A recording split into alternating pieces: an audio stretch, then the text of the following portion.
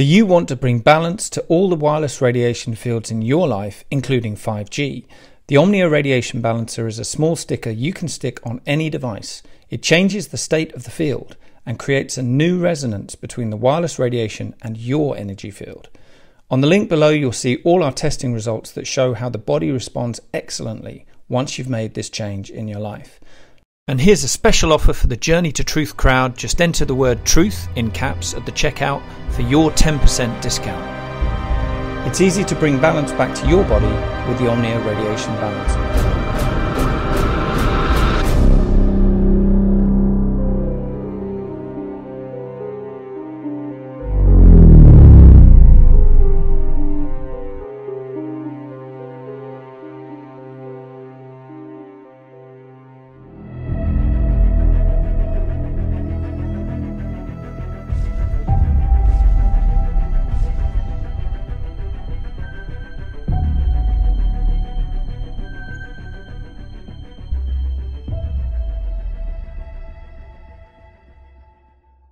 How many masks do we need to wear to be safe? Yeah. My first 4. Somebody posted a video of a guy in an airplane putting on 4 masks. Oh, yeah, I saw that, and he was really into it. You know? Yeah. I'm like, that's almost like suicide. Yeah. It's like you're trying to suffocate yourself. Right. Well, I mean, the cortisol levels go skyrocketing because your lungs are working so much harder to breathe in and out. And cortisol is a stress hormone that will destroy your body. I mean, it just destroys you. Right. Yeah. Exactly. 100%. Exactly. Welcome back, guys. Welcome back. This week we are joined by Jock Doubleday. Jock is an American writer, researcher, stone worker, videographer, among many other things. He spent 23 months, I believe, at the Bosnian pyramids doing research there. We're going to get into a lot of, I would say, more earthly based stuff. We're always up in space, talking about all that stuff, but we're going to ground everything today and get into some of the stuff that's happening here on Earth. And Jock has done some great research, and we're excited to have him on the show. And before we get started, don't forget, tickets for the conference are on sale May 2nd through the 5th, Grafton, Illinois, $444, 4 days, 12 speakers, includes meal plan. Live stream tickets are available for $111 if you can't make it in person. We're really excited about that. It's coming right up around the corner. So stay tuned for some, we're going to be doing some roundtables, getting some of the speakers on. We're going to be having a lot of fun with that. And you guys know the promo codes. Those are all in the description below. Omnia Radiation Balancer and Hopewell Farm CBD. And we might be affiliating with our friend Mason Fury. We've had on the show before. He has some amazing orgonite pyramids, and we might be working with him too. So stay tuned for that. Jack, I almost called you Jack. Jack, how's it going over there, man? A lot of people, they don't believe that my name's really Jock. So they call me Josh usually. I say my name's, hi, I'm Jock. They go, hi, Josh. I mean, there's not a lot of people with that name. It's a Scottish name. My dad was named Jock, and my dad's uncle was named Jock. And so it's not a nickname saying that I'm an athlete. It's actually my name, but people seem to have some problem with it because it's unusual, Yeah. Right. Yeah. This whole episode's about your nickname. How Jock is not an athlete. Well, if you have a name like that, you're pretty much destined to be on the fringes. So that's why I'm here today, is because of my name. Yeah. Hey, there you go. Right. So you've obviously you take your work very seriously, and I've seen some of your videos on continental terraforming and expanding Earth theory, which is really fascinating to me. So can you just give us like a brief background on how you got into this stuff and what you really want to bring forward today? Because this is all fascinating stuff that's not really common knowledge. Well, that's an understatement, Tyler. Yeah, it's not really common knowledge. I mean, it's just a theory right now, a continental terraforming theory. It's just a theory that I'm proposing, sort of as a balance to the natural geology theory, the origin of continents. It's an odd tale, that I have to tell, because I'm a writer. I'm a playwright and a screenwriter, and I just started a film company last year called Arcturus Light Films to make my 30 years of screenplays into films, so sci-fi, fantasy, fairy tale films. But I don't want to say, but I took a a diversion, a road less often taken for a writer, which was to go into archaeology. In 2011, I volunteered for the Bosnian Pyramids Project. They had a program that started in 2010 for volunteers to come for 4 months every summer, when the pyramids were safe to work on, because you weren't slipping off, these 43.5 degree angle slopes of the pyramids, and excavating Ravne Tunnel, which is the prehistoric tunnel that's part of the system that was also discovered by Semir Osmanagic in 2006, I believe. The pyramid complex was discovered in 2005, and the tunnel soon thereafter. He asked the children of the village of Visoko, which is centered in the Bosnian pyramid complex, if they played in a tunnel or a cave, and they said, "Oh yeah, because he knew he'd been an adventurer around the world. He'd been exploring pyramid complexes all around the world for 10 years and was writing books on them. He's a real life Indiana Jones, and he came back to his native country of Bosnia and was invited to go to Visoko, which is in the heart of the Bosnian pyramid complex, and to see the museum. He'd never been to Visoko, even though Bosnia is a pretty small country. He'd never been to this little village. So he went to the museum, and as soon as he got there, he noticed that there is this hill. It's called Visočica Hill, and Visoko and Visočica refer to it means high. So when you're on top of Visočica Hill, you have a vantage point, as you would, let's say, this Matterhorn in the background here. If you were on top of that, you can see everything. Well, that's exactly what it is in Bosnia. So the kings of old would build their fortresses on top of this Visočica Hill, and Semir said, "That's a pyramid." He's been exploring for 10 years. He knows what a pyramid is. He got out his compass. He saw it was oriented to the cosmic north.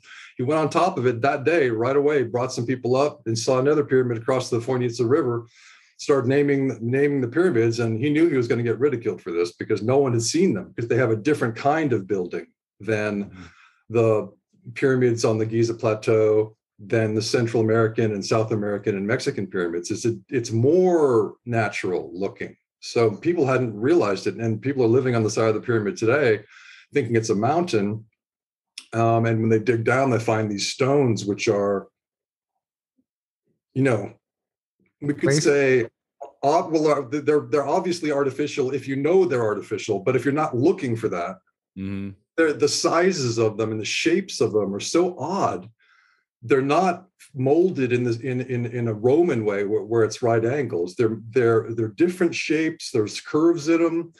There's no stone is the same as another stone. So I wrote an article called "No Two Stones Are the Same" on my An American in Bosnia site, WordPress site. So you can get that article. It's unbelievable. Hundreds of millions or more, maybe billions of artificial claystone construction stones in the Bosnian pyramid complex. And we haven't found one that's identical to another stone. So the homeowners digging down for their foundations were finding these interesting looking things, but who could really say for sure that they were artificial? So, just cart them off. And that's what happened for centuries. So they're living on the side of this massive pyramid, which is, except for Vritanja Mountain in Serbia, eastern Serbia, it's the tallest documented pyramid in the world. Vritanja Pyramid actually is 1,565 meters.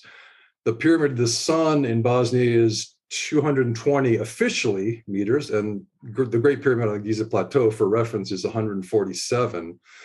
So 220 versus 147, pretty big, right? But actually, it's much bigger than that, because as I found, if you follow the topography down to the riverbed, it does join the riverbed, in which case it's about 380, 390 meters tall, which is astounding compared to 147 for the Great Pyramid, which is quite a large structure, So I went to volunteer in the summer of 2011. I wrote to the foundation. I said, I do stonework, and I'm excited to help you, and I sent my stonework pictures, and I thought they'd be like, oh, he's a friend of a shovel, let's have him be a volunteer. And they're like, oh, our program is full for this summer. Thank you for writing. And I was like, I'll see you soon. Because if I show up, are they going to say, we can't use your help, sir. No, I figure I'll just show up.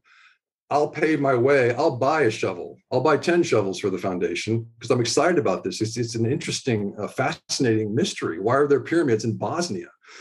So I went out there. A friend who I'd met through the social media Bosnian Pyramids networking, which back then was really small. There was almost nobody that believed in pyramids in Bosnia. So it was just me, this guy, and a few other people. And, he found me and he said, I'm a Croatian researcher. I've been doing research in the Bosnian Pyramid Complex for years. Can you come out and film me doing my science in the complex? And I'll pay for your food and lodging for 2 weeks. And I was like, awesome. So, I did that with him. And then he took me to meet Semir, but we didn't arrange a meeting. Semir's pretty busy. So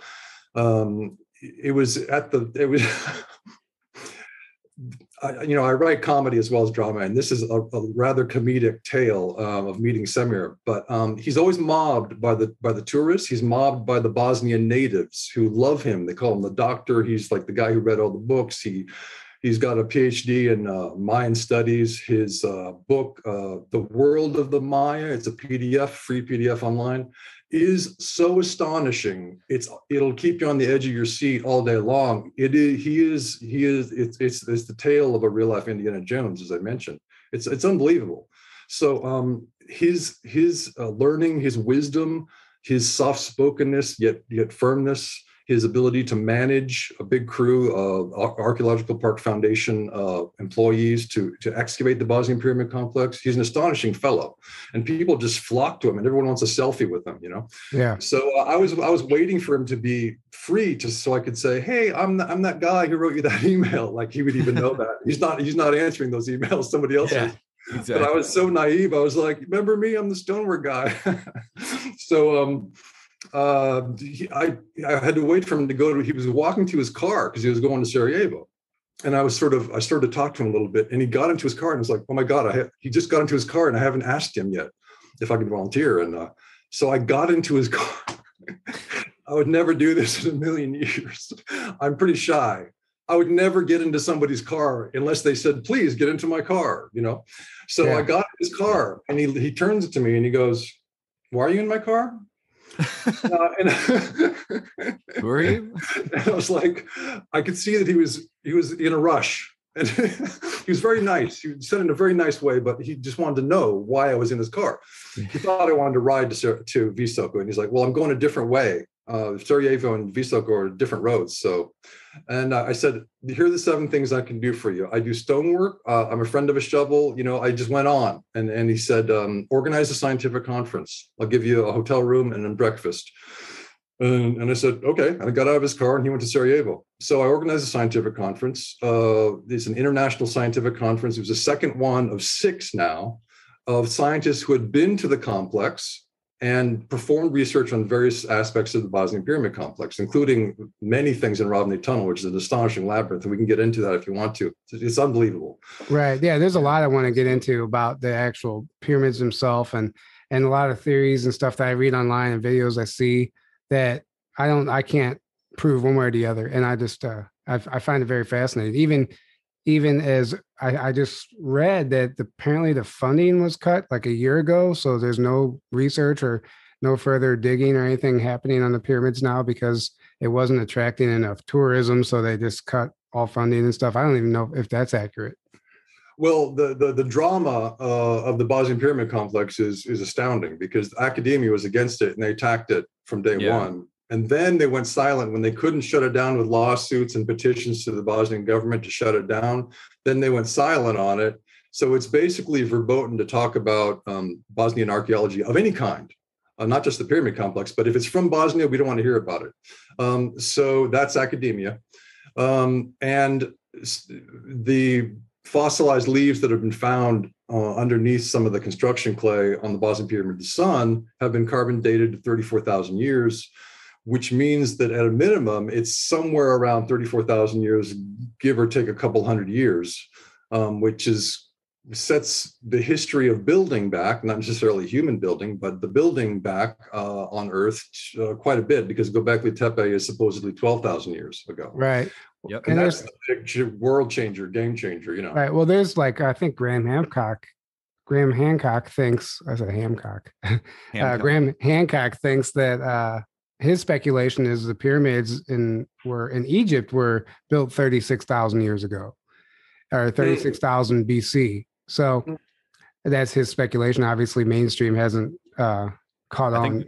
I think they're at least that old. Personally. Right. So it's not out of the realm of possibility that the Bosnian pyramids are that old, in my opinion. Yeah, easily.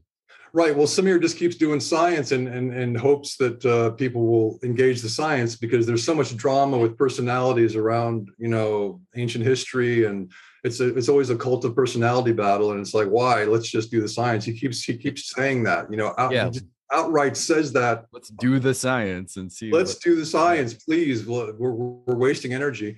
So, not the COVID science, though. Right. Well, science. Right. I know. Yeah. If we go down that rabbit hole, we'll never get back to the pyramids. But yeah, exactly. No. Yeah. Stay on track. Yeah. I mean, yeah.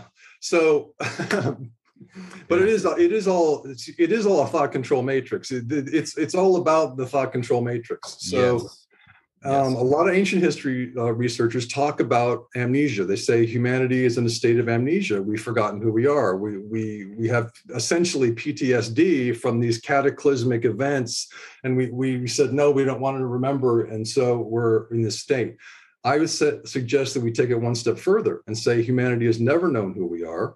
We've always been in the thought control matrix, and one step further, perhaps we could say that we're in a consciously controlled state of hypnosis. In other words, are the thought control matrix creators constantly bombarding us with frequencies that keep us from being telepathic, that keep us from remembering who we are? Right. If you're a farmer, you don't bring the livestock in and then set up the fences. You set up the farming system, then you bring the livestock in. So I think on day one, when we were created, the farming system, the thought control matrix was set up, and we have never known our potential, our power, our beauty, our incredible connection. I feel like that's very accurate. Yes. I think so too. It would make a lot of sense too. And that's why it's been so easy for them. Until now, everybody's starting to question and everything's chaotic, but I agree 100%. And that's a great analogy. Now their system's crumbling and they're scrambling to try to keep it going, but they can't, because it's like there's like this inevitable awakening and destruction of the old system happening that they can't stop. It's like they can't stop it, and it's almost like they know that now, so they're just trying to delay things as long as possible, cause as much chaos and destruction and fear as possible on their way out.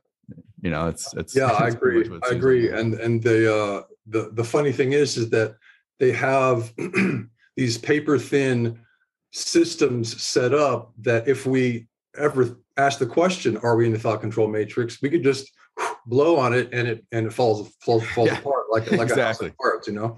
Exactly. So Wikipedia is such a joke because that's so obviously a control system. And I'll give you some photographic examples of this. It's unbelievable what they do. It's so elementary and so sort of like a 10th grader who wants to be a magician and he learns his first trick. That's basically what Wikipedia is. It's that elementary and that's stupid. I mean, it's just, oh my God, you know, Agreed. But you have to be able to ask the question, are we in a thought control matrix? Is there someone behind this who doesn't want us to know? Because otherwise you'll just think, oh, it must be true, you know? Yeah. Wikipedia said it must be true. Right. Yeah. The authorities say that it must be true. Yeah. And you get stuck in this. It's mind control. That's literally what it is. It's you think something's true because you're told by something you perceive as an authority. That's literally simplified. And people think mind control is, oh, that's some kind of weird woo-woo sci-fi stuff with machines. And it's like, well, there might be some machines broadcasting some frequencies, but the basic mind control is simply gaslighting you by repetition, just telling you over and over and over. And we're going to get into that with joint fractures in geology. Exactly. And I have quite a little slideshow for you. We used to live in Ecuador when I was a kid. We were there for 3 years, and we'd go down to Peru and we had these butterfly nets and we'd go after butterflies like these crazy Europeans running around Peru, in the forests, going, look at that butterfly, and so my dad would take photos of everything, and they needed to have these slideshows, and he had the carousel, and he'd click, and the next slide would come up on the screen, and the family would sit there and look at the slideshow of what we did, And so I feel like that's what we're doing here. I'm just carrying on Dad's tradition of the slideshow. So I have all the images set up for you. Nice. That's amazing. Well, yeah, like the mind control, their whole thing is tell a lie so many times, repeat a lie so many times until it becomes true. And then it's like a consensus reality. Enough people believe it that it actually becomes a reality for those people, which we talk about all the time. But going back to the pyramids, do you know about those metal rings that I'm reading about, those big metal rings that they're finding towards the top of the pyramids? Yeah, that was, I remember reading about that when I first started researching the Bosnian pyramids. And I think that those were for ships when there was, when the water level was much higher there. So it was more modern? Yeah. Yeah. Okay. Yeah. And then, go ahead. No, I remember that. It's been like literally, it's been 10 years since I remember reading about that. But yeah. Thanks for bringing that up. That's interesting. Yeah, the metal rings. There's so many. See, the thing about the Bosnian Pyramid Complex is so amazing to me is that it's all still a mystery. We keep discovering more things, but we don't understand. It's more mysteries. It's not more answers. So it's compelling to me. I'm really attracted to that complex. Really attracted to it. Right. It's like Oak Island. Yeah. Well, right. All these mysteries. Doesn't it draw you? I mean, to me, it really draws me. Yeah. No, that's like it's almost a passion for me. Like it literally drives me. Like I love it. I could drop everything and go explore the pyramids or Oak Island or something until we find the answers. Like I'm just like driven by that stuff, fueled by that stuff. So I totally understand your passion for it. Absolutely. Well, if you ever want to go out to the Bosnian pyramids, I'd be happy to go with you. And I wouldn't take the role of a guide exactly, because I don't want to tell anyone what to see. That's the problem with guides. They're telling you what to see. I'd rather be, and that's the problem with geology teachers. They take you on a field trip and they go, this is what you're looking at. And it's like, why don't you just have them look at it and they'll tell you what they're looking at, Yeah.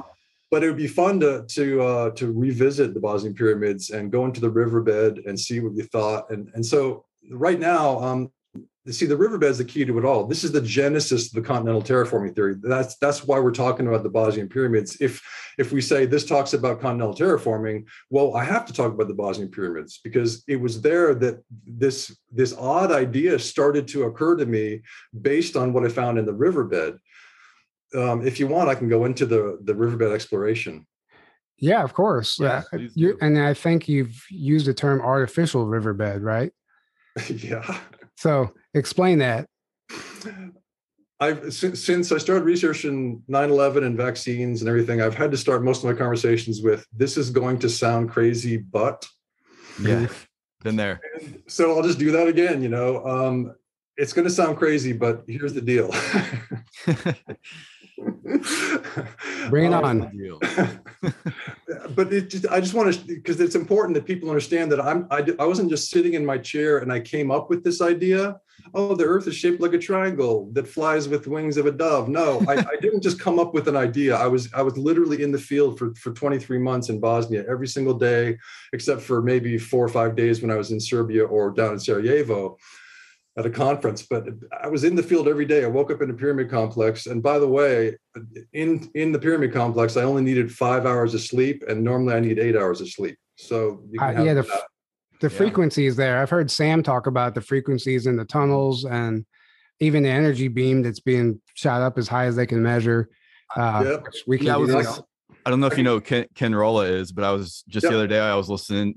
He's awesome. I was listening to an old presentation of his, and he was talking about the Bosnian pyramids and how he's like, yeah, people are going in there and getting healed of all these diseases and stage 4 cancer and all these crazy things because of, I guess, the frequency that's inside of there.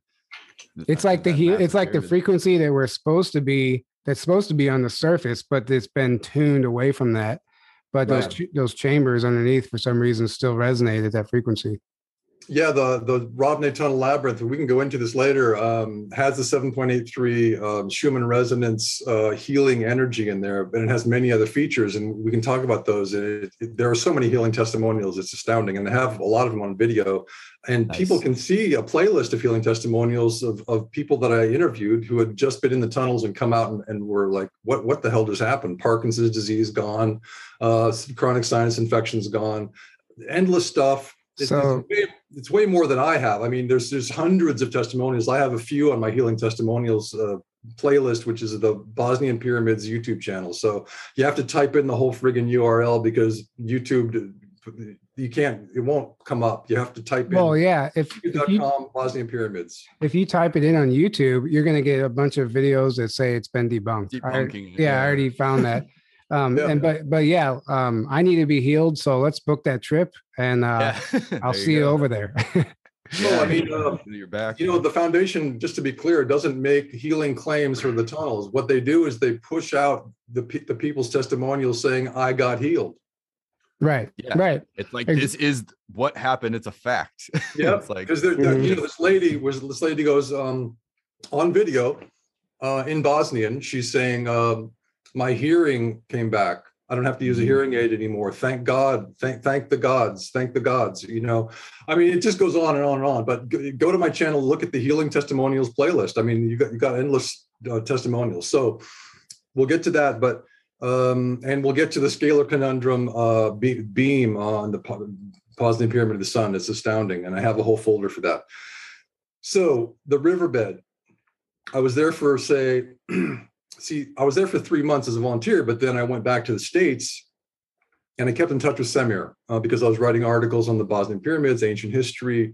And I sent him this long chronology of the attack that academia made on the Bosnian Pyramid Complex. The article is called The Mysterious Anti-Scientific Agenda of Robert Schoch. Now, it's not about personalities, but in this case, I have to use the name of the person who was basically slandering the people involved in the Bosnian Pyramid Complex and not using science. If he was using a scientific method to say, no, this is just natural hills, that's great. That's great. But he wasn't doing that. He was performing anti-science, and I just document it. So this long article, and he's just the tip of the iceberg. All of academia came down hard on this thing, man. They really tried to shut it down. And Robert Schoch he's like where Grant Hancock is. He gets into the alternative. Yeah, he's an alternative guy. I've heard him on a radio show. Actually, I was watching him on Fade to Black, and he was slandering the Bosnian. They both were. They were talking about, it's just a hill. Yeah, there's nothing proving it's a pyramid. Blah, blah, blah. Well, the thing is when a structure is that ancient, we don't know the building techniques, and it's not going to look familiar. We're acting like they're going to use the same techniques that we understand. And something like, who are these ancient builders and these ancient archaeologists? Like, we don't know anything about them, and you have to open your mind and basically, you have to look at it from a different perspective if you want to understand it. Exactly. Right. I think many times in my videos, I said exactly what you just said, which is that they don't build in the same way that we do. We would build this hill in a different way. They have a different idea of how to build things. That's just, but the building is clear. In other words, there's compelling evidence that it's built. And I'm just going to present that evidence today, but I want to show you the genesis of the theory. So we're going to be in the riverbed in the Bosnian Pyramid Complex. Now, the main structures of this complex are sort of bisected by this little meandering river called the Fojnica River, Fojnica. And it goes north through the complex. Very few rivers flow north, joins the Bosna River in Visoko. That's why Visoko is there in the heart of the complex, because these two rivers join and they both flow north as the Bosna or Bosnia River, Bosna Rijeka, okay? Now, this north-flowing Bosnia River is interesting because, like I say, very few rivers flow north, and I think it's an interesting thing that this should be explored. Why are these rivers flowing north and most rivers aren't? So the Fojnica River is the star of the show. The Bosna River's got too much water in it to really see the structure very well.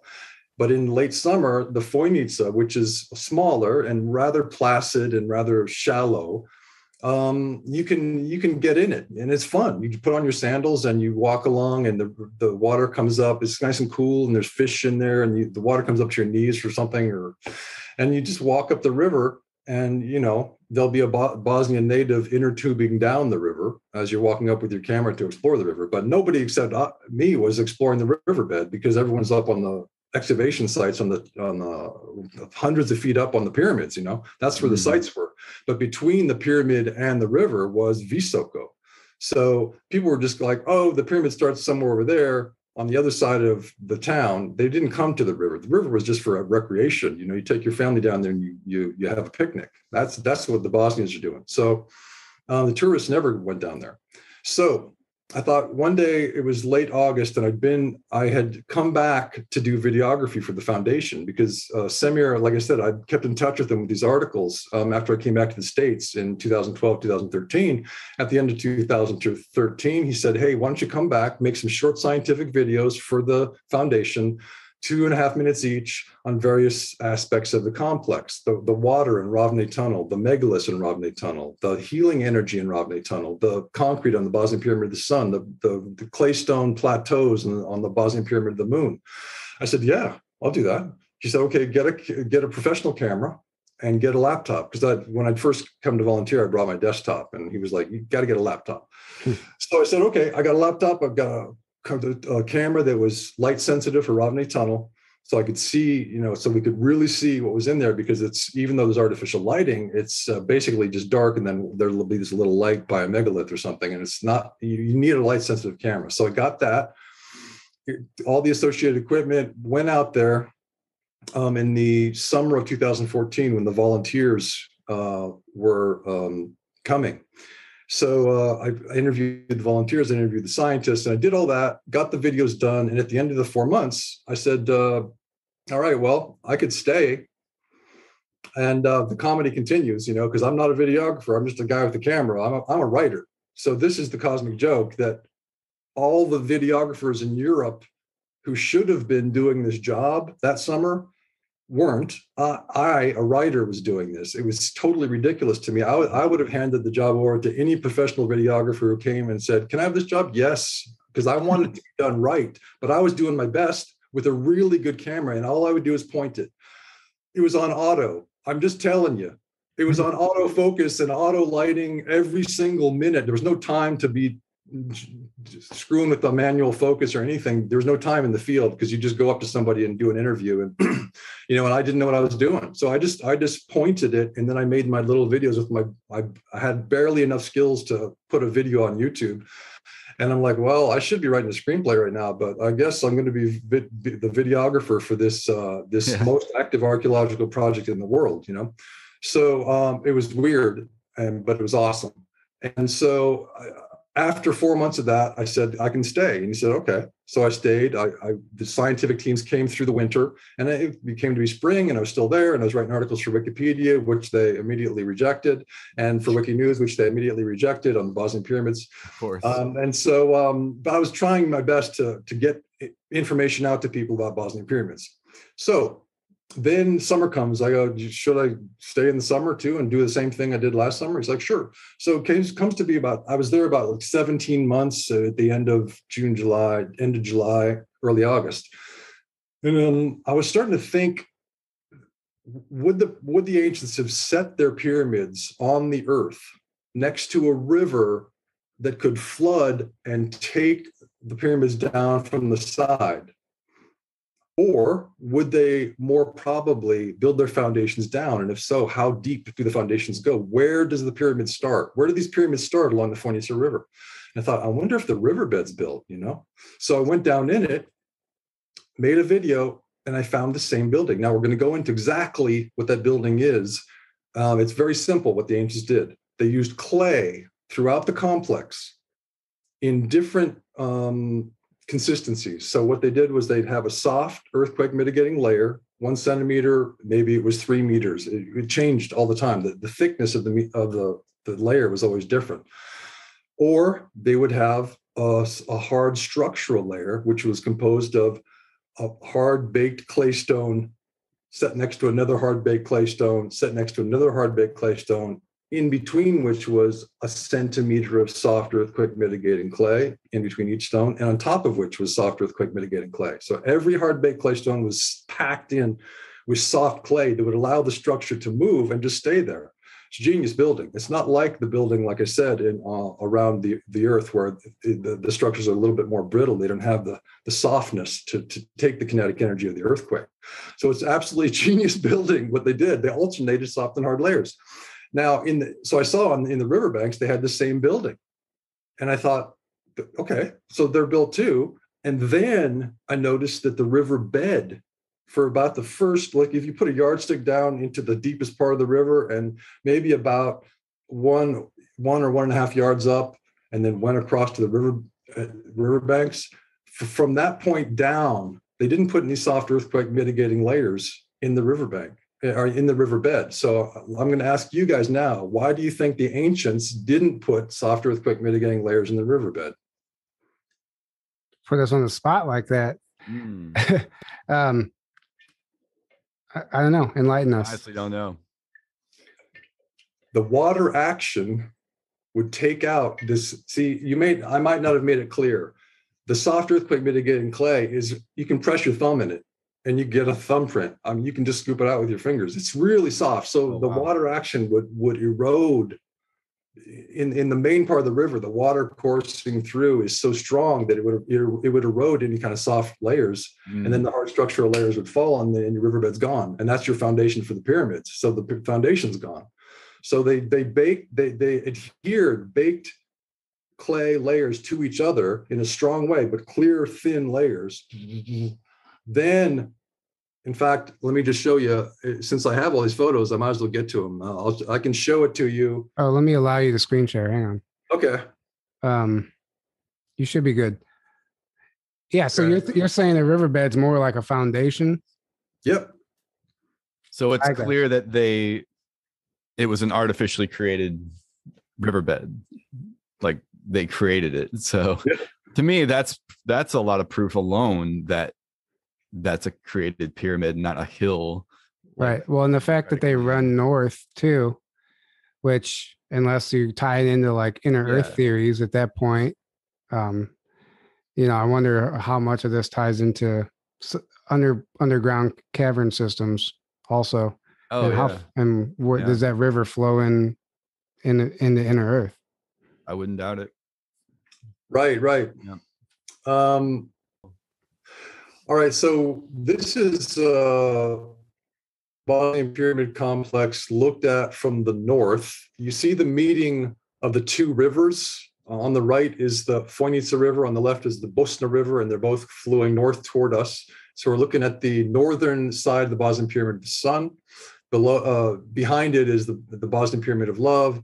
And then behind those, on the left of the river down upstream, is the Temple of Mother Earth, and further off to the left, you can't see it, is the Bosnian Pyramid of the Moon. So along the Fojnica River, all these structures find themselves. Now, here's another shot of the placid. You can see the placidness of this river. The ancients built it to not be a turbulent river that would take down their pyramids or destroy their structures in any way. They made it very, very slow moving and placid. Now, this is the first thing I saw when I went down into the riverbed of the Fojnica River.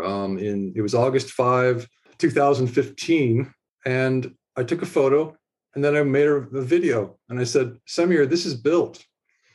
And he said, it would be a lot of work. That was the only thing he really said about that. And the foundation, Archaeological Park Foundation, still hasn't sent a team down there because it's kind of a wild notion that somebody's building a riverbed. But to me, it's obvious that it's the foundation of the structures in the complex. Now, this 45-degree angle construction, I didn't notice the specific angle when I first looked at this. I just noticed the layers. And these are baked, adhered clay layers. There's no soft earthquake mitigating layers in this. This is all adhered. Really, really strong concretized clay. By the way, the origin of the word clay goes back to a Proto-Indo-European word called gley, Gley. And from gley came the word clay, which we think of as dirt, and the word glue. So back in time, the ancients thought of clay as glue. They used the glue, they baked this to itself.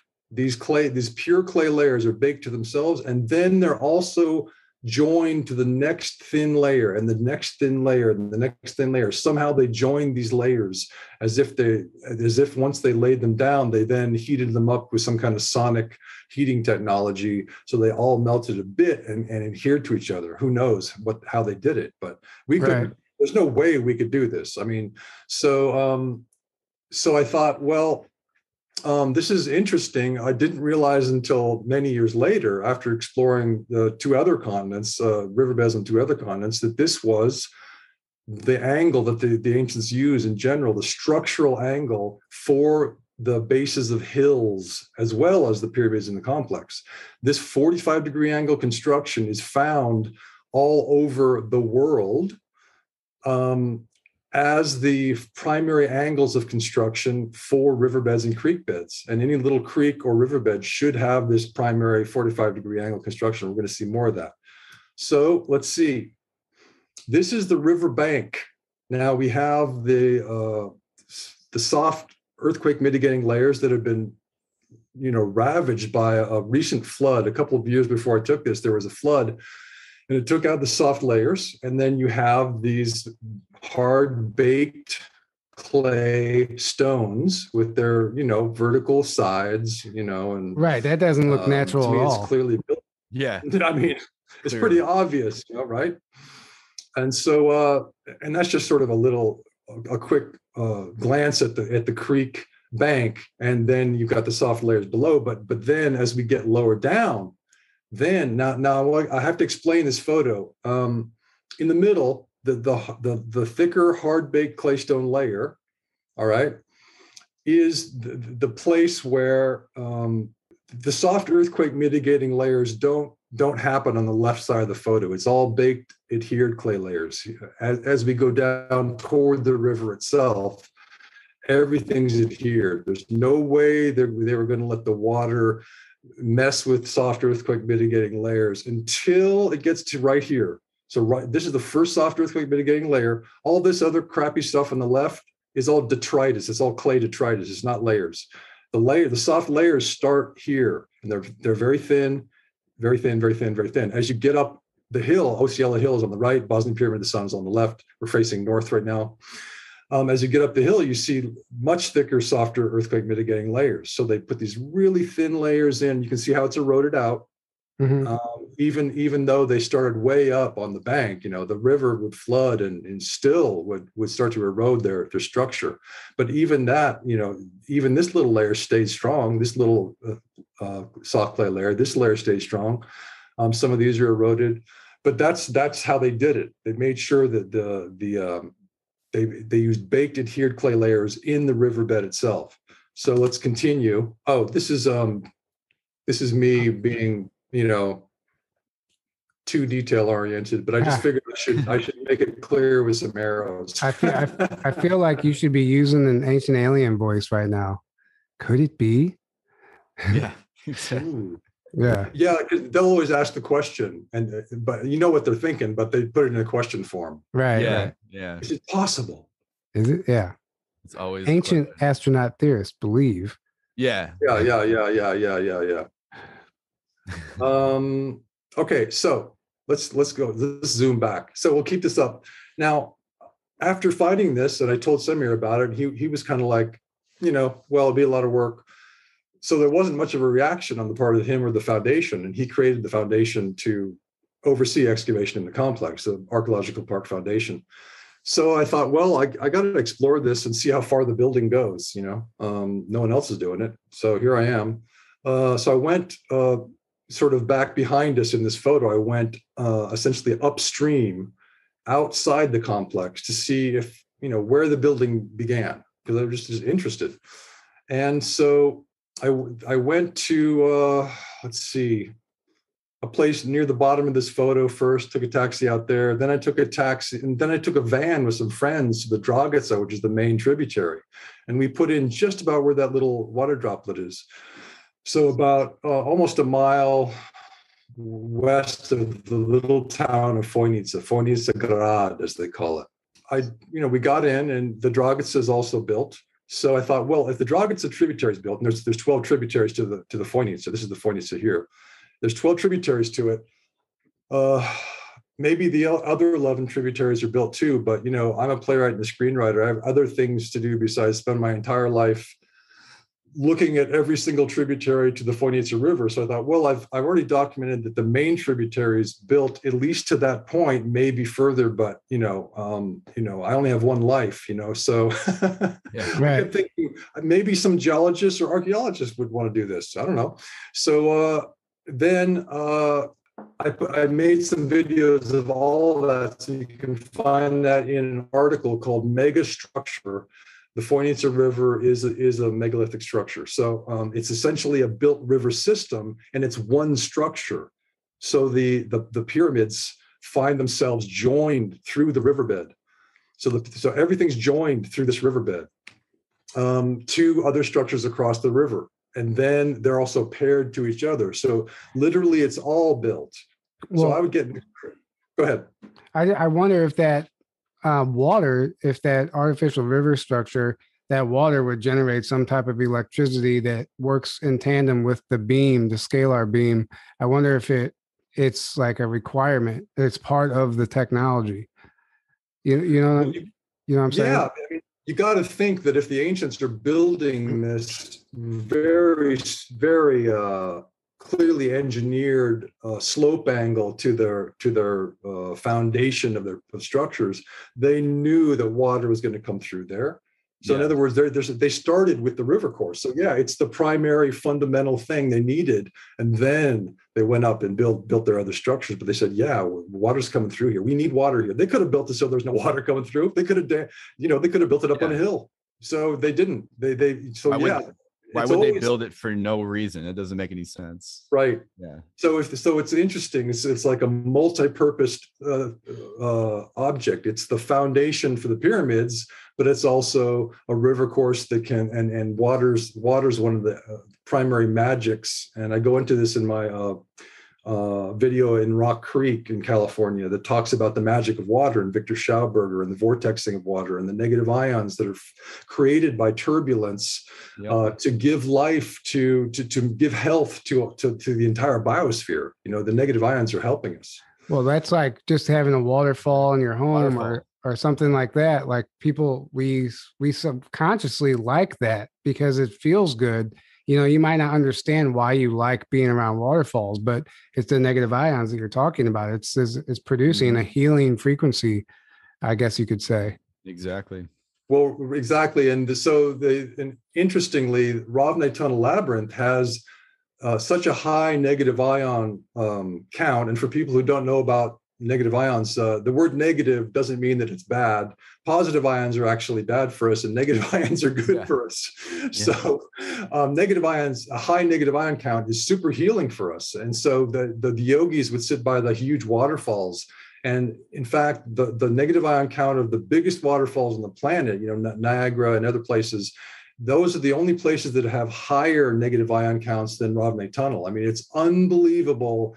And they have this meter they constantly monitor the negative ion count in the Ravne Tunnel. So that's one of the aspects of healing, that one of the scientific reasons why people get healed is the negative ion count. It also has really high oxygen count, Ravne Tunnel. So where is the tunnel in relation to the river system? Well, let's I'm going to show you some photos of that. Let's see. Because I wonder if that tunnel is playing a role in the healing frequency or the river is playing a role in the healing frequency of the tunnel. I wonder. Yeah. If the tunnel runs along the river system, I don't know where it runs in relation to the pyramids. Well, that's really interesting, because there are two tunnel systems there. One's called KTK Tunnel, and it is near the riverbed, really near where I first explored. It's at the meeting of the Bosna and the Voinice rivers. And it's only about, say, 10 meters up. It's above the flooding levels. So they were smart enough to put it up above flood levels. And the KTK tunnel, if you look out on onto the Bosna River from KTK tunnel, you see that there's this diagonal construction, but it's a step, so that the water becomes really turbulent right at that step. The negative ions are being generated from that turbulence, and it's right where the tunnel entrance is. So you can imagine the tunnel using the negative ions for its purposes, whatever those were.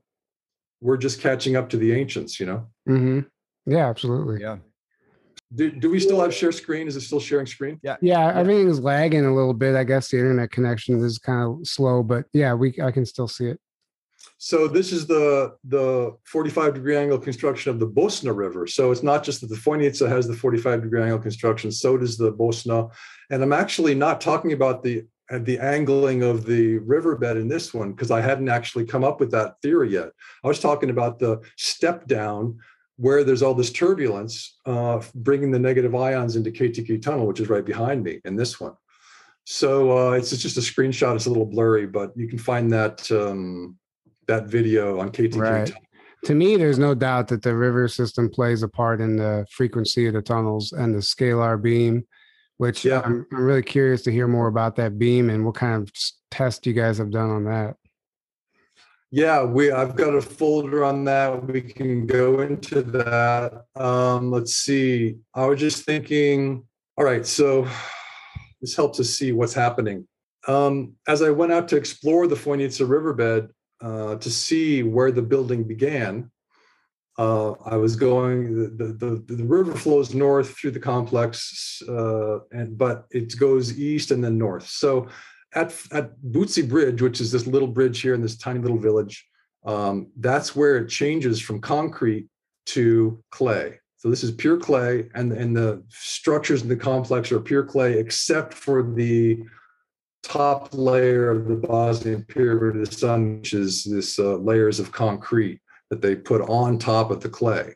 So, but this is a concrete riverbed for some reason, and I'm not sure how far that goes as concrete, but they switched it right at that bridge. Now the bridge wasn't there when they switched it. We just happened to have a bridge there to mark that by chance. So this is the concrete of the riverbed above the bridge. And you say, well, that doesn't look much like building. That looks natural. And it does look natural. But if you look from the bridge, that's what it looks like. And you can see the 45-degree angle construction. It's crisscrossing.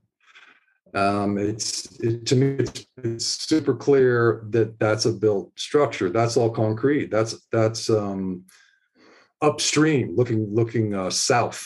And this looks the other way from the bridge. This is downstream.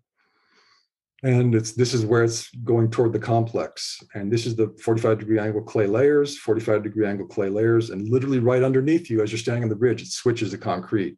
So it's pretty crazy. But that's all fascinating. And to me, that does look like concrete, to be honest.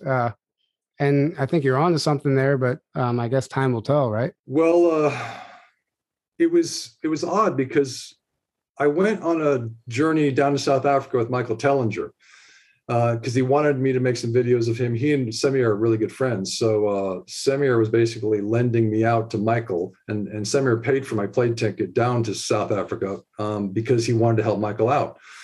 So I was down there with Michael for a month. And the last day I was there, I went out on my own to see if the hills were built. And I found out that oddly, the hills near Watervalboven in South Africa in Mpumalanga province, which is right where Michael Tellinger's compound is, the hills above the Elands River have these layers that are inclined into the structure, steeply inclined, just like the layers in the Bosnian Pyramid complex. All the structures have inclined layers that are facing, weighted into the center of the structures. So whichever face you're facing, it's always going to be weighted inward for structural strength.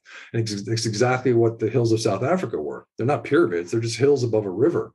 Now this was odd. And I went around the circumference of the hill and I noticed that wherever I was, they were weighted inward. In other words, how is nature making a hill they're always weighted inward no matter where you are? Yeah, exactly. So this was weird. And then I noticed that when the hill joined the other hill, then it became perfectly flat. They were no longer leaning in because there was nowhere to lean into because it was a crevice between the hills. So there's a hill over here, there's a hill over here, it's perfectly flat. And then this was similar to the building between the Bosnian Pyramid of the Sun and the Bosnian Pyramid of Love. In that crevice between those paired pyramids in Bosnia, it's perfectly flat. It's clay layers, softer earthquake mitigating layers, and then hard concrete, and then soft earthquake mitigating layers, then hard concrete, all the way up in that crevice between those two pyramids. And on the other side, on the sides of the crevice, you have the really steeply inclined layers. Bosnian Pyramid of the Sun, really steeply inclined layers. Bosnian Pyramid, steeply inclined, well engineered. But in the crevice, it's always flat. And it was exactly the same way in South Africa, the flat joining area. And I was like, okay, this is too much, So then, and it's not like I was going, I'm going to be the continental terraforming theory guy. That's not what I wanted to do. I thought it was weird that I was finding this. I didn't want to find this. This freaks me out. It freaks me out that someone might have built this stuff, because why would they? Who were they? And why would they? Brings up a lot of questions. And how did they do it, if they did? And how did they do it? And we're going to get into a possibility for that kind of like might resolve that in a sort of an aesthetic way and an easy way. Like, tell us. Okay, well, if you want, I'll just jump to that, because for 50 years we've been doing 3D printing, and we went from printing a little thing that looked like a little nothing thingamabob that was about 2 centimeters long that did nothing, to printing bridges and houses. So we have accelerated our ability technologically in 3D printing that far in only 50 years. Now, we are also doing 4D printing, which is printing of objects that adapt to their environment, for instance, heat and cold. Now, you get to thinking about this and you go, wait a minute, isn't an organism adapting to its environment? Yeah. Isn't the Earth adapting to its environment with climate? Isn't that what climate is? The adaptation to the Earth, to its environment, as it spins around the sun, as solar winds are coming in, so it's adapting to its environment with climate. That's what it is, So adaptation is the mark of something that's living, that's got it's got an internal intelligence, let's say. Yeah. So we're already 4D printing objects in 50 years. What could a civilization do if they had 50 million years to advance their 3D and 4D printing? What couldn't they do? Exactly. 3D print a continent. Well, that's what I'm thinking. So let's imagine that you're an advanced race, and you're so advanced that it's like, for fun, you're building planets. And it's like seeds, and you build them, and then you go away and you build another, and you build another, and you come back a million years later, and you see what happened, what grew there, what happened. It's an experiment. It's fun. I mean, it's something to do. If you're so advanced, what are you going to do? I'm thinking you're going to build planets. So you set up a system. See, this is where we get to Tesla, but let's bypass that for now, and we'll get to it in a second. You set up a system where you're able to extract material from the ether. And there's a randomizing computer program that knows the form of a hill, it knows the form of a riverbed, it knows the form of a creek, it knows the form of a mountain.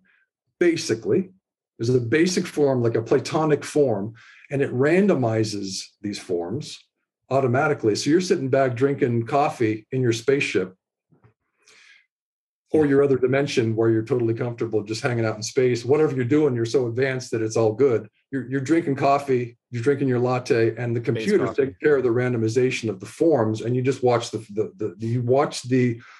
material from the ether, from the material ether, as Tesla told us, be extracted and form around the torus field that's already there, that then the material shapes around the torus field. It's got a hollow center, because the torus is like a donut, and then it just forms the planet.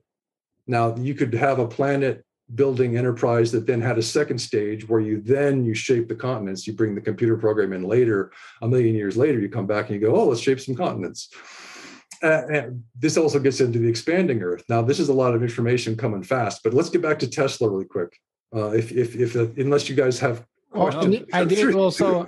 So it's incredibly out there theory, but it's also not. And It's really not when you understand. Right. But it's not something that you're going to get on stage at a conference and present your theory, and you'll probably get laughed at for that one, but I definitely think it's not out of the realm of possibility, and it's actually pretty compelling to me.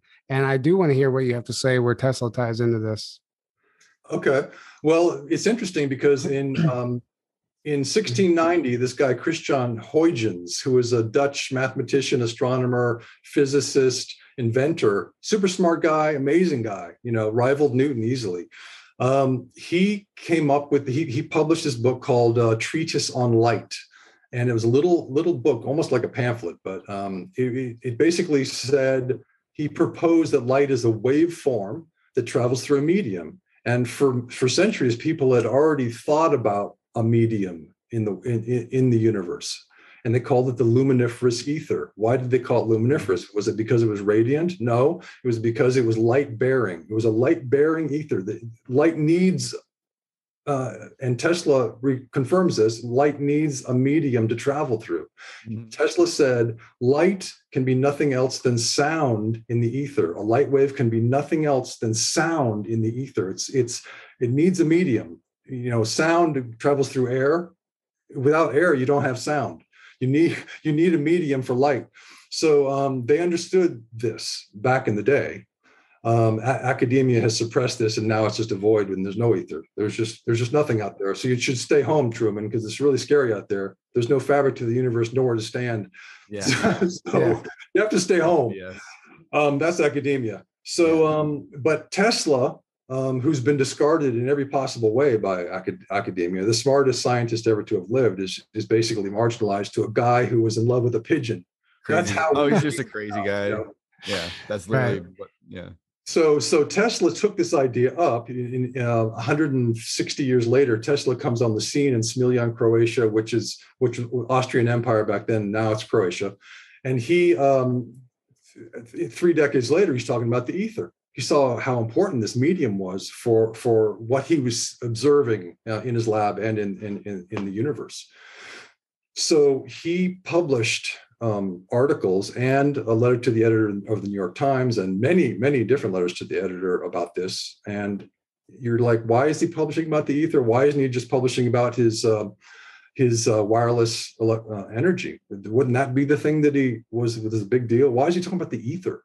Well, he's publishing about this, and even in these articles, he's saying, oh, by the way, if you thought that wireless energy was the big deal, it's not. Anybody could do it. It's simple. It's being done right now. What's going to be the big deal, and you saw this in the article headline in July, I think it was July 1930 or June 1930, there was a syndicated article that went all across the United States through the Hearst Publishing Company, and it was called Man's Greatest Achievement. And you're like, wow, Tesla wrote an article called Man's Greatest Achievement? It must be wireless energy. No, he's writing about the future. He's not even writing about what he did in the past or what he's about to do. It's writing about man's future. Someday, man's greatest achievement is going to be this. What is that? It's extracting material from the luminiferous ether, the light-bearing ether. And in that moment of extraction, which is you have to whirl the ether, you give the ether motion in a helical way, that very motion is the matter. So the ether is matter in motion, or matter is the ether in motion, I should say. And by giving motion to the ether, we can become creators of worlds. And he says this, we can build planets, we can move planets. He says, without much effort, we can create worlds from the ether, and this will be man's greatest achievement. And I'm reading this just a few weeks ago, going, oh my God, he said this? Well, of course, he must have been thought of as just a fantasist. Right. He knew the science behind it. That's the thing. Like he understood the science. That's actually pretty incredible. Yeah. It's pretty mad. I mean, people did believe in the ether back then, but still a person who's just a regular person reading that, what are they going to do with that information? They're just go, wow, that sounds crazy. They just go back to going dancing and whatever they did, you know. So it just kind of got lost in time. And then academia came along with they simplified Maxwell's equations. So James Clerk Maxwell came along, and he was talking about the electromagnetic nature of light, and he made these amazing equations. And Tesla was a big fan of these equations, and they included the ether in the equations. Then Oliver Heaviside came along, simplified Maxwell's equations, discarded the ether, discarded Tesla's ether from the equations, and then academia took the simplified version and said, there's no ether, because Oliver Heaviside is our new authority. It's like, really? Because that's not what Tesla said. He said James Clerk Maxwell was right about the ether. So they're discarding Tesla. It's a systematic discarding of the ether. Why would the thought control system want to discard the ether? Well, for the same reason that they want to discard a universe of infinite time. They give us the Big Bang nonsense, 13.8 billion years as a time limit for the universe. Oh, it was born 13.8 billion years ago, because we would therefore plausibly imagine that we're the first advanced race. We're the first race to raise our heads above the muck and mire. So therefore we don't have a galactic family. We're alone. Oh, and there's no ether. It's a void. Stay home, Truman. Fucking stay home. Okay. It's scary out there. There's nobody out there, and there's nothing out there. Yeah. And also they don't want us understanding, because if you understand the ether, you can tap into the ether, and there's where free energy and everything else, so. And that's why everything's connected through that as well. It's all these concepts and things they don't want us discovering and thinking about. So they're just like, oh, there's no ether, and it goes right into the whole like scarcity. Everything's finite, and there's only so many resources to go around, so they can keep that scarcity and like. That's why with that, so that's why people have such a hard time wrapping their head around free energy technology. Even like this Omnia patch that we get a lot of shit about.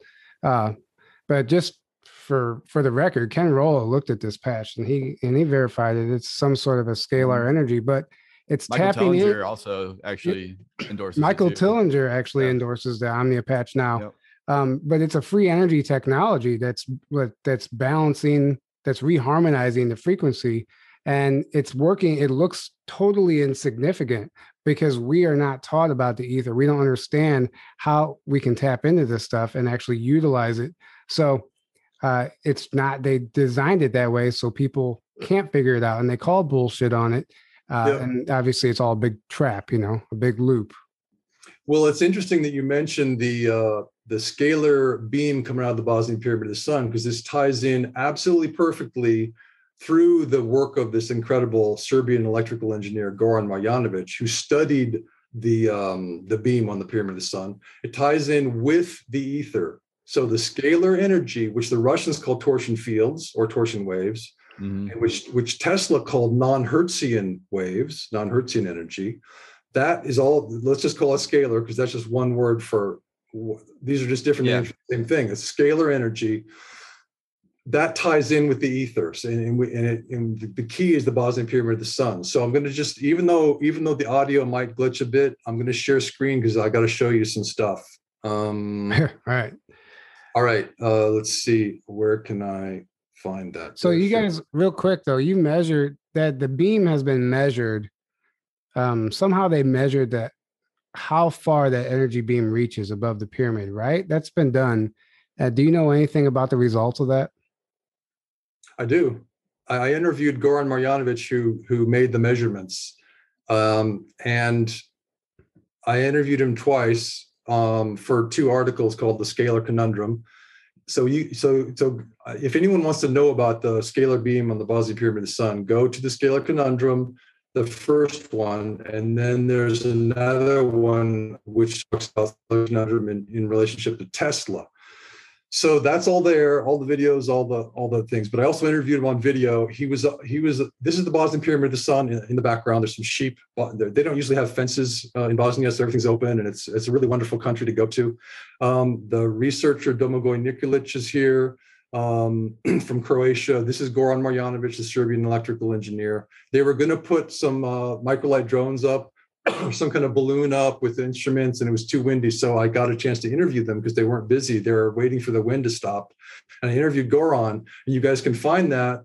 It's called Pyramids as Resonance Objects. And he talks all about scalar energy. It's astounding. You got to go check that out. So that's Goran. Now he's the man. He's the connection between Tesla's ether and the scalar energy that is coming out of the Bosnian Pyramid of the Sun, and that's everywhere, by the way. So he started the Belgrade Heritage Club in Belgrade. He's the intellectual founder of this thing, and then people, investors put money toward him so he could make Tesla coils and experiment with Tesla machines and do tons of research. So here he is with crystals and machines, and he's, notice he doesn't have a lot of art on the walls. He's not looking at the walls. He's looking at these machines. He's looking at what crystals are doing. He's looking at what coils are doing. What did Tesla say? What's the next step? Here's him doing microlight drone exploration of the Bosnian Pyramid of the Sun. This is him preparing for that. Here's him on the Bosnian Pyramid of the Sun, heading up toward the pyramid. He's going to put this microlight drone with all these instruments on it for measuring the beam coming out of the Pyramid of the Sun. All right. So there's the article. Now, can you see, am I sharing screen okay that you can see this beam coming out of the pyramid? Yeah. Yeah. Okay. So you notice the shape of the beam. It's not a columnar shape. It's a double helix. That's exactly right. So what Goran found was, what he did was he took the microlight drone. See, 4 different independent researchers had already come out, research teams had already found this 28 kilohertz electromagnetic beam coming out of the Bosnian Pyramid of the Sun. They already found it. It had a definite edge. Here it's not there. Here it is there. So 9 meters wide at the surface of the pyramid. And so 4 teams found that, independent researchers. Then Goran came and said, what's the shape? I'm going to take a microlight drone up. I'm going to go across it. I'm going to put it up a little higher, go across it, put it up a little higher, go across it. And we're going to mark the shape of this beam. I don't know why he got the idea to do that, but he did. And what he found was that the beam starts actually small at 9 meters and then goes out to 21 meters and then comes back to 9 and goes out to 21 and goes back to 9 and goes out to 21.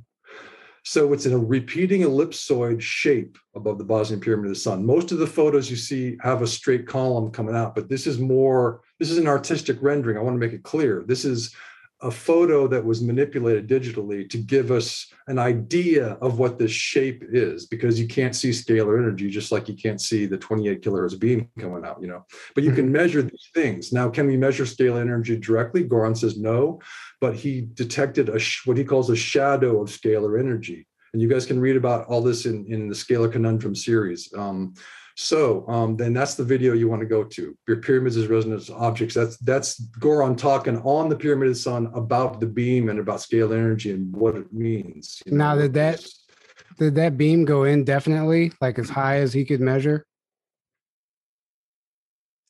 Well, I don't know if it goes indefinitely, but yeah, I mean, he never said that there was an end to it. So yeah. I thought that I heard Sam Osmanovich say once that it somehow they were able to measure that it actually, the further away from the pyramid they got, the stronger it was. Well, this is exactly what Tesla said about non-Hertzian waves, which is what scalar energy is. He said that as it leaves the source, it gets stronger. Okay. The connection to the ether with scalar energy is, I'm just going to stop share for a second. All right, so scalar energy, torsion fields, Tesla's non-Hertzian waves, connects to the ether in this way.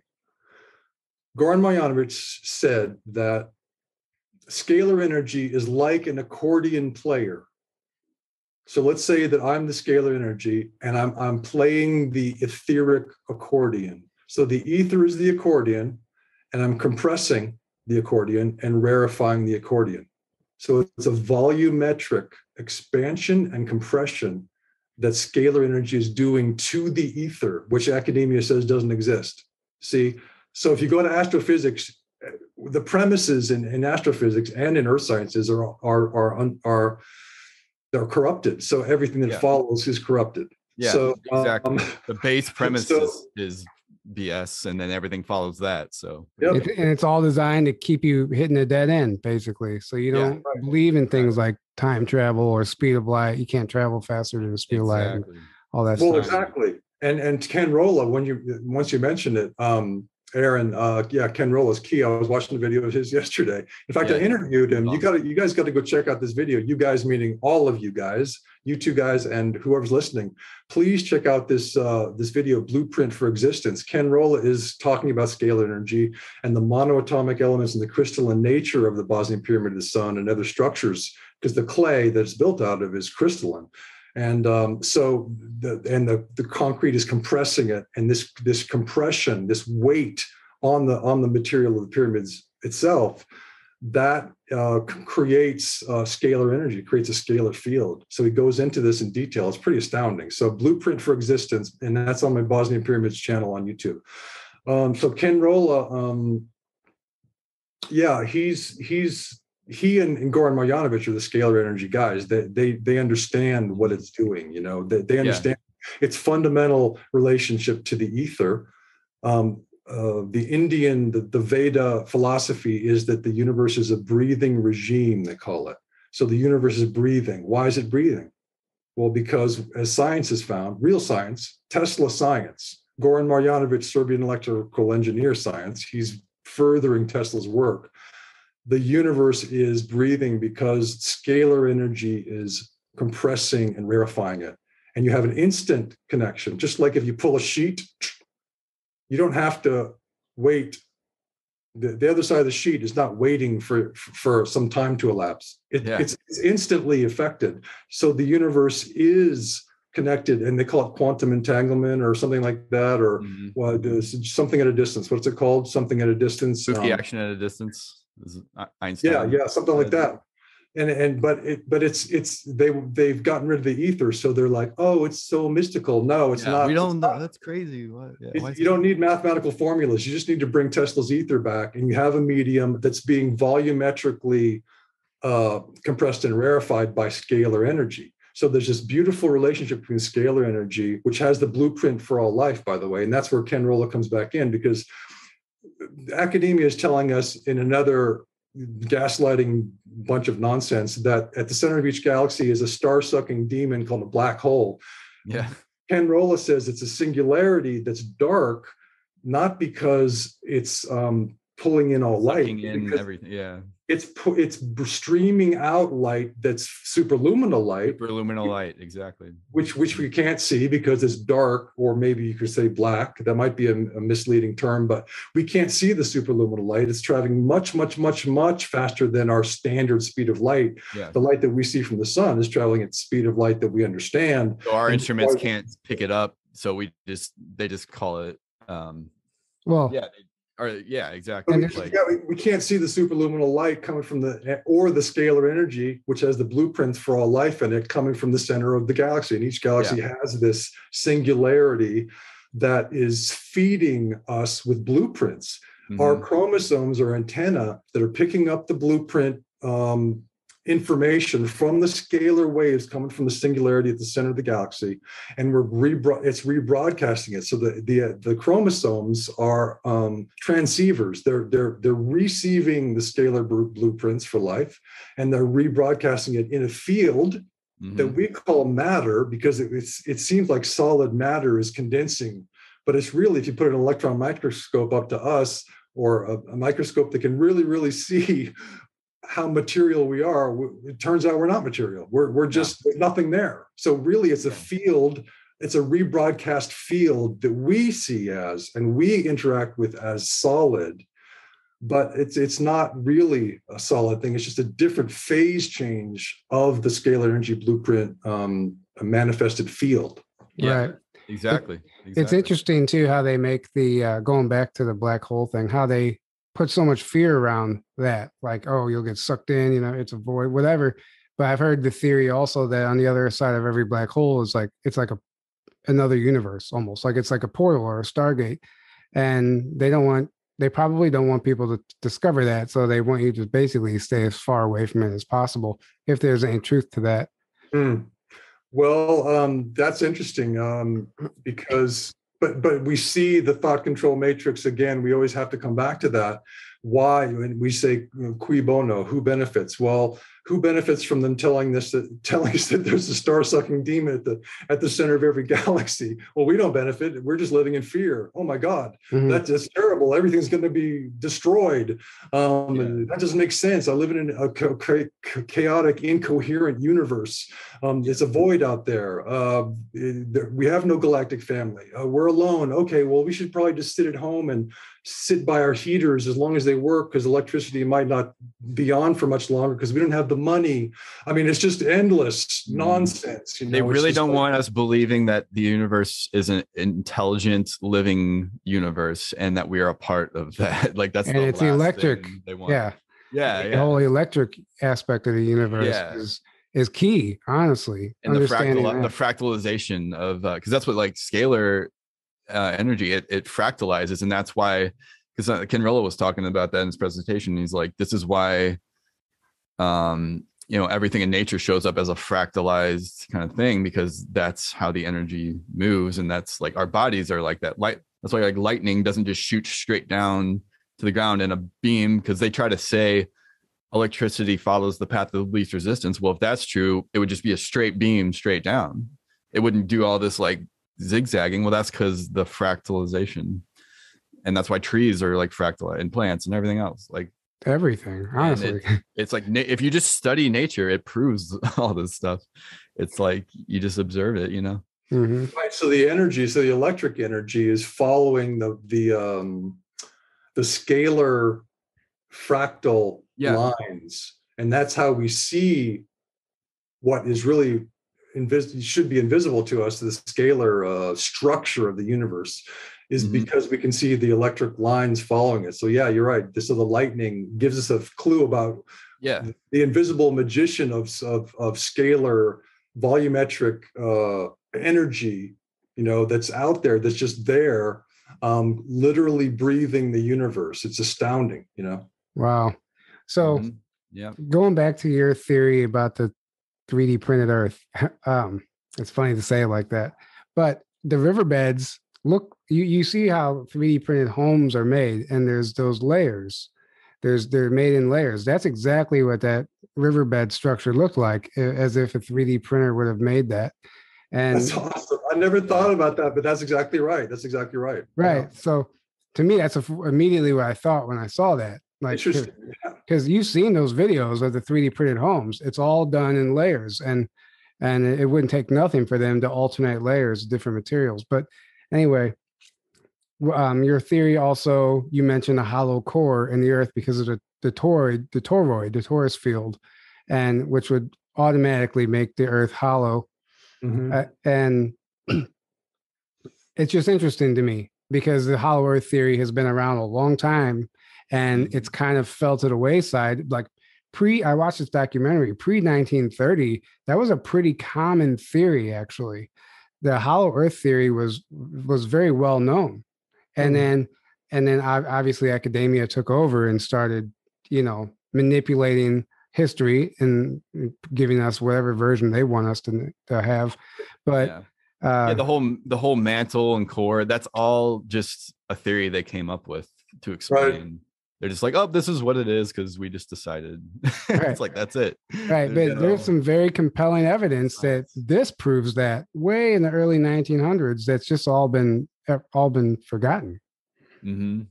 Well, I wanted to engage this in a research way. So a couple of years ago, I wrote an article called The Hollow Earth, What to Expect what to expect when you're expecting inner Earth relatives. So it's basically like who's living inside the Earth and what we should expect. Like who are we going to meet if we go to the Hollow Earth, if they come out, So it goes into this weird distortion that academia has made of, or this fanciful theory that there's a molten core. It goes back to this guy Henry Cavendish, who did this experiment to determine the density of the Earth, and he did it with four balls, lead balls, two large ones, two small ones, some wood, and some wires, and that was supposed to determine the density of the Earth. I mean, it was kind of an ingenious idea, I have to admit it, but I feel that the sensitivity of the equipment would not be enough to determine the density of the Earth. But this is like touted as this astounding way that they figured out that the Earth is essentially solid, but with a molten core. And so this is their way of saying, no, there's no hollow Earth. You know, it's just like this guy with some wood, some balls. That's I the don't science behind it. Yeah. Yeah.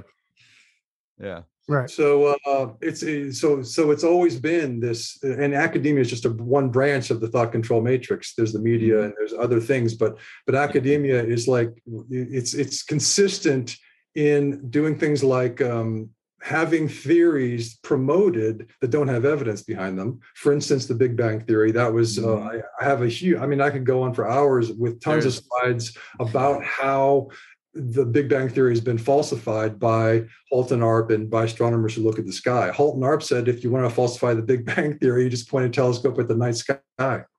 Yeah. Right. Exactly. Yeah. Man, and then it's like until you look into these things yourself, you like look behind the curtain, so to speak, then you realize, wait a second, these are these theories they're using to build everything off of that are like a joke. Right. There's nothing proving these are true, and in fact, there's a lot proving they're not true.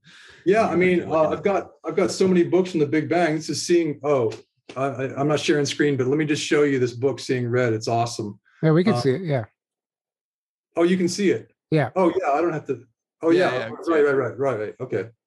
So yeah, Seeing Red, Halt and Arp, and he's talking about redshift. Let's see if there it is. Oh yeah, redshift. So Seeing Red, and he's a scientist, so he's got endless math and endless, and I can't follow him, but I can read his conclusions, and his conclusions are that, along with the other books that I have that go on and on about this, Hilton Radcliffe wrote a great book called the Static Universe, which is the main model that opposes the Big Bang universe. And by static, theorists don't mean that there's no dynamic changes going on. There's still suns being born, suns dying, galaxies merging, but it's static in the sense that it's not expanding. We don't see the evidence of that. And so this is a predictive theory, whereas the Big Bang universe is non-predictive, but that's academia's choice. And it's like, what? Right. Keep us in the dark. Yeah. Yeah. And it's like so the theory of the hollow earth is that some people say it's like the crust, the Earth's crust is like 300 miles thick all the way around. And there's a hole at the top and the bottom, and and that's where the energy flows. But 300 miles is a thick crust. If you think about that, that's pretty substantial. And it would still allow for magma and all that stuff to occur. It just doesn't have to come from a core. And that's where they deceive us, if that's even accurate, and that measurement comes from people who claim to have stumbled across inner Earth civilizations in the early 1900s, sailing their ship into whatever. The Smoky God book is allegedly an accurate, basically you're reading a diary of a father and son who stumbled upon the entrance of inner Earth, and they spent like 2 years there and came back. One survived and shared a story, and he was put in an insane asylum for the rest of his life because at that time everybody thought he was absolutely nuts. But when you read it, and they provide a lot of details, and if you look at that as fact, which is what he claims, things make a lot of sense. And he even discusses the river system, how some of the rivers that are on the surface, some of the more well-known rivers, like the Euphrates River, they all originate from inner Earth. It's just like it has above so below. The bones that in like Siberia or something that right. So they all end up in these piles, and the mastodon bones that are abundant in Siberia, according to this book, they're still living, breathing species in inner Earth, and when they die, they pretty much reside along these rivers that flow out into our oceans. And when they die, the bones somehow make their way into the river, and then they all end up in this location in Siberia.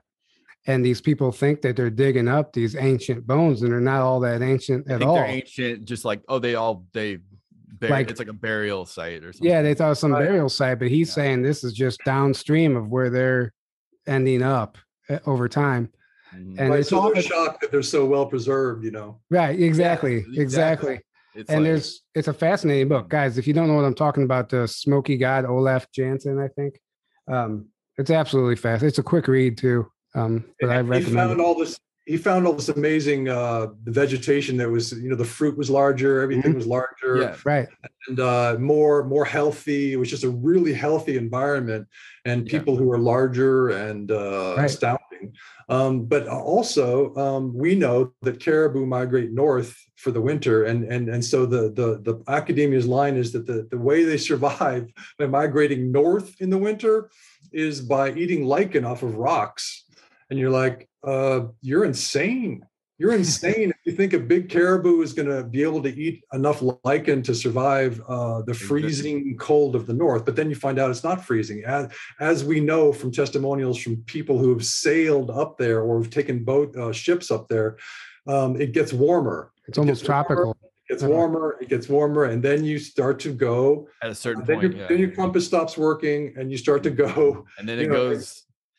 Gravitationally, you're bound, so it still feels like you're going this way, but really you're going this way. Well, and that's is in the shell, so you know it's the toroid. It's it's a toroid. It's a toroid. Yeah. Well, that's important to understand also for people who are confused about gravity. So that what they were told by these inner Earth people is that the gravity belt is in the center of the crust.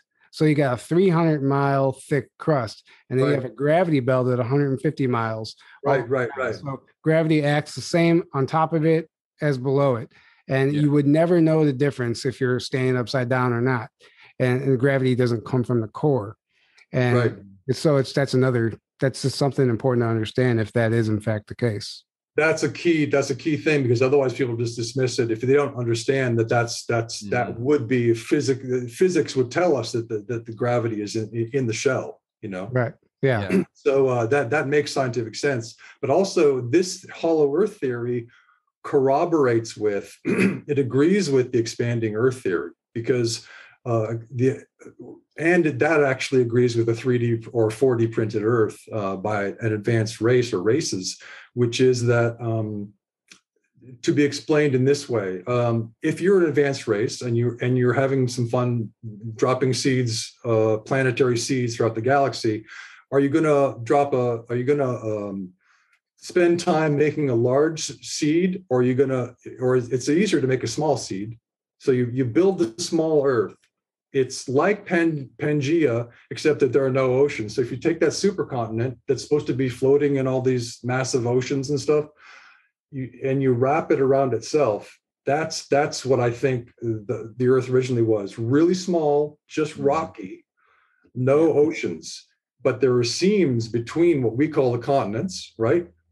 So the ancients printed it to have seams that would be a place for expansion over time. So they create this engine of expansion by creating the volcanic mechanisms, which would spread the seams apart, spreading the continents apart. The continents remain intact. The seabeds grow over time, little by little, volcanic action. More matter is always coming in from the sun. It's magnetically charged electrons, protons, and other ions.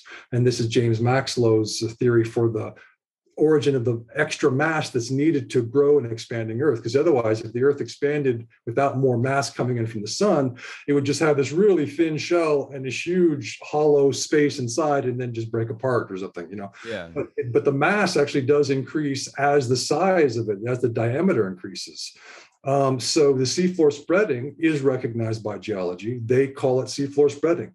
But they think that it's a zero-sum game because there's this something called subduction with the plate tectonics theory. Right. They think as it expands, other plates are, going under. And so it's a zero-sum game, and it's not expanding. But the expanding Earth theorists say that it is the full diameter of the Earth is getting larger, the mass is getting greater, which means gravity is much stronger now than it was during, for instance, the time of Jurassic Park back in the day, 65 million years ago. Before that, we had a smaller Earth, and that's why these larger organisms, not just animals, not just Brontosaurus and Allosaurus and T-Rex, but fungi and plants and insects, dragonflies the size of birds flying around. And the giants. And who knows, even humans, like giants. Yeah, exactly. That's why they were giants. Exactly. Right. I mean, they're just responding to their environment. So it's not that, oh, I'm going to adapt through time and become,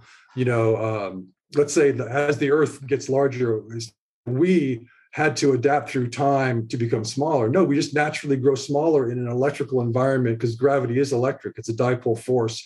It's a radial dipole force that Wallace Thornhill has explained is a weak force that is the combination of all those radial, meaning coming from the center of the Earth out in every way, and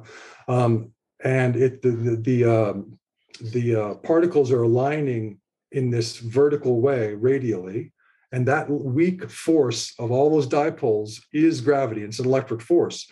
So, we have this thing we call it gravity. It's electricity working on us, and it creates a smaller body through time. As the gravity gets larger, the body says, "Oh, I can't grow as large because I won't be able to move." So it just makes us smaller through time. In the plant queendom, the animal kingdom, fungi, all of it. It just gets smaller. And the fossil record shows that, And if grays are us from the future, that would explain why they're even smaller. I mean, interesting. If you really think about that, they've shrunken down so much. Mm-hmm. Anyway, man, we've been going for a long time, and this has been absolutely mind-blowing. Thank you so much for sharing all this information. We'll have to have you back on again and get deeper into some of this stuff. And totally. And I'm going to take you up on that trip to Bosnia because my back needs some miraculous healing for sure. I'm going to go with you guys. Oh, yeah. I remember you talking about that. Yeah, right. We should see what happens. If I'm being perfectly honest, I'm in pain right now just sitting here. It's very uncomfortable for me to sit for long periods of time. So anyway, that's neither here nor there. This has been great. Seriously, thank you for sharing this. Do you have any links, where can people find you? You want to share any of that? Well, there's a couple places to go, I think, that might be useful for people. I think the Bosnian Pyramids YouTube channel is good. Really, really good. And then that's the backup channel. Samir said, I want a backup channel for my Bosnian Pyramids TV official channel. So if you want to go to the one that has all the different languages, Bosnian, Croatian, Spanish, all the different languages of videos, English, go to Bosnian Pyramids TV. Mine is mostly just English. Those are really helpful. I would go, if you want to go to continental terraforming, those are all collected in a playlist called Artificial Riverbeds on my own personal channel. It's Jock Doubleday on YouTube. There's also an archaeological explorations playlist. And there's 40 videos in the Artificial Riverbeds playlist, and it documents the various features of the riverbeds, including the diagonal construction, the 45-degree diagonal construction. Right. So those sites are good. Then An American in Bosnia has articles, and that is the original site was on Google, so it's Blogspot. But then I switched over to WordPress, so the more recent ones are on WordPress. Okay, and then you'll have to send me all those links, and I can put those in the description also. For people who didn't take all that in. But yeah, thank you so much, Jock, for joining us today. Yeah. Thank you guys for tuning in and listening. Thank you for all the support, all the donations. We can't do this without you. We love you all. And I guess that's it. Until next time, have a great evening, and we'll be back soon.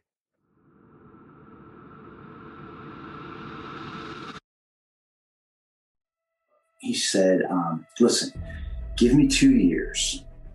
You'll never want to come back. You'll have the adventure of a lifetime, and nobody will know you're gone. You get deployed at 17 and a half.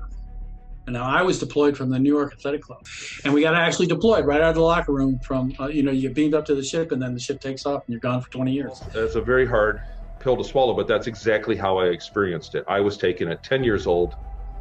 I was taken and I was worked through several black programs. I was privately owned in the beginning.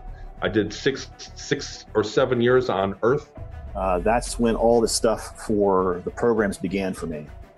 Specifically, the tracking that they had been doing since I was a kid, it followed me all the way through the military. And at that point, when I got to Diego Garcia, that's where I was taken off planet. Kind of opened that floodgate for me. And then all of these recalls started coming in, and I was just like, oh my gosh. And the way I was describing it, she's like, I've never had this with a client, but you're describing a parallel life right now. It's a combination of human and other species. I was able to remember the name on their uniform. It's USS ArcCorp. That was putting me through some kind of recruitment tests from age 3 until 12. And 12 is when I was potentially, taken. He said, with your scores, I guarantee you'll make commander and you'll make pilot. And I said, pilot of what? And he said, 4-kilometer-long Starship. He told me what was going to happen. He says, you volunteer for the program, we'll put you in, you'll do 20 years, we'll send you back in time 20 years, age regress you 20 years, wipe your memory, and you'll just wake up in bed like nothing happened. It's almost beyond words. It's beyond comprehension of how this could happen. Whoever's masterminding this, the Air Force, working with extraterrestrials, working with a lot of pretty wild technology, which I'll also get into, it's really beyond fathomable. It's beyond fathomable.